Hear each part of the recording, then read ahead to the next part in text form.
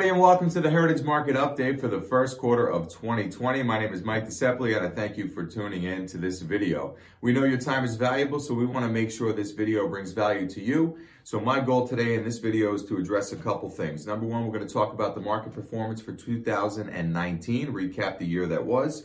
We'll give you a quick update on the economy, where we see strengths, weaknesses, and opportunities. We'll give you a few things that we have our eyes on as potential risks to the markets. And then, of course, we'll talk strategy, how we plan to build our portfolios to mirror the strength we see in the economy as we invest in 2020. So let's get right to it. Markets last year had a very robust year with big returns in the growth areas of the market. We see returns in the markets from 23 to 30%, depending on what particular index you follow. Dow Jones, S&P 500, NASDAQ, all showing robust gains last year. So what contributed to the gains in 2019? We continue to see incredible strength in the U.S. consumer. It is our core belief that most economic growth is driven by the U.S. consumer, and the healthier that the U.S. consumer is financially and the more confident they feel about their financial prospects for the future, they will facilitate money into the economy through spending.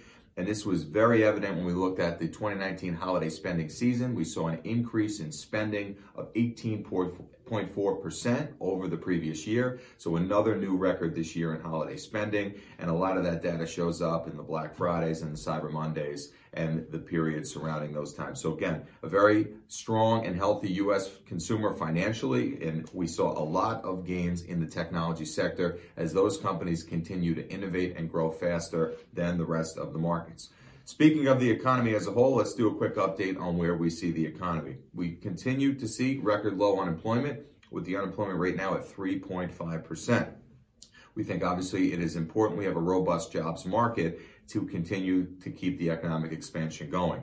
Another thing we saw last year that we like is wage growth has come in above the trend line for 2 consecutive years. So that tells us Americans' paychecks are growing. They're growing faster than they have in the past. And this is very important because, of course, bigger paychecks are good, but we want to make sure those paychecks are growing at a rate faster than inflation, right? So we have more purchasing power. Again, this feeds the narrative of a strong U.S. consumer facilitating money into the economy through discretionary spending. For the first time in a long time, we can say this year that we expect a very stable interest rate environment. The Federal Reserve has been pretty clear about their intentions for 2020, that they don't see any interest rate changes on the horizon. And this is good because it helps consumers plan better. If there's somebody who's in the market for a new home, maybe looking at a mortgage, buying a new car, getting some sort of financing, the rates had been moving a lot in the past, and it left a lot of people unsure about the direction of where things would go, which could cause inactivity in the real estate market. So rates appear to be stable. They're at a low rate, which should be stimulative for the economy, and we see that as a benefit. And then, of course, like I said before, we do see consumer spending up and continuing to increase. So as long as the employment statistics stay strong, the wages continue to grow, we think the U.S. consumer story of being strong and financially fit is intact. Of course, a few things we're keeping our eyes on is potential risks to the market. Now, the first that you've heard us speak about for quite some time is the U.S. and China trade dispute. It appears we've reached a level right now where tensions have de-escalated. They've signed, or they're about to sign, they've agreed to the phase 1 version of the trade deal, which addresses some of the major points of negotiation, but obviously they'll move on to phase 2. And there's likely to be some volatility in the markets as news starts to break around those events. But all in all, the market appears to be pretty content with what it sees so far in those negotiations. The second thing we're watching, and this popped up more recently, is the escalation of tensions with Iran. Between the U.S. and Iran, we had some military strikes over the last week. We took out a known terrorist in Iran. Obviously, they responded by shooting some missiles at one of our bases in Iraq.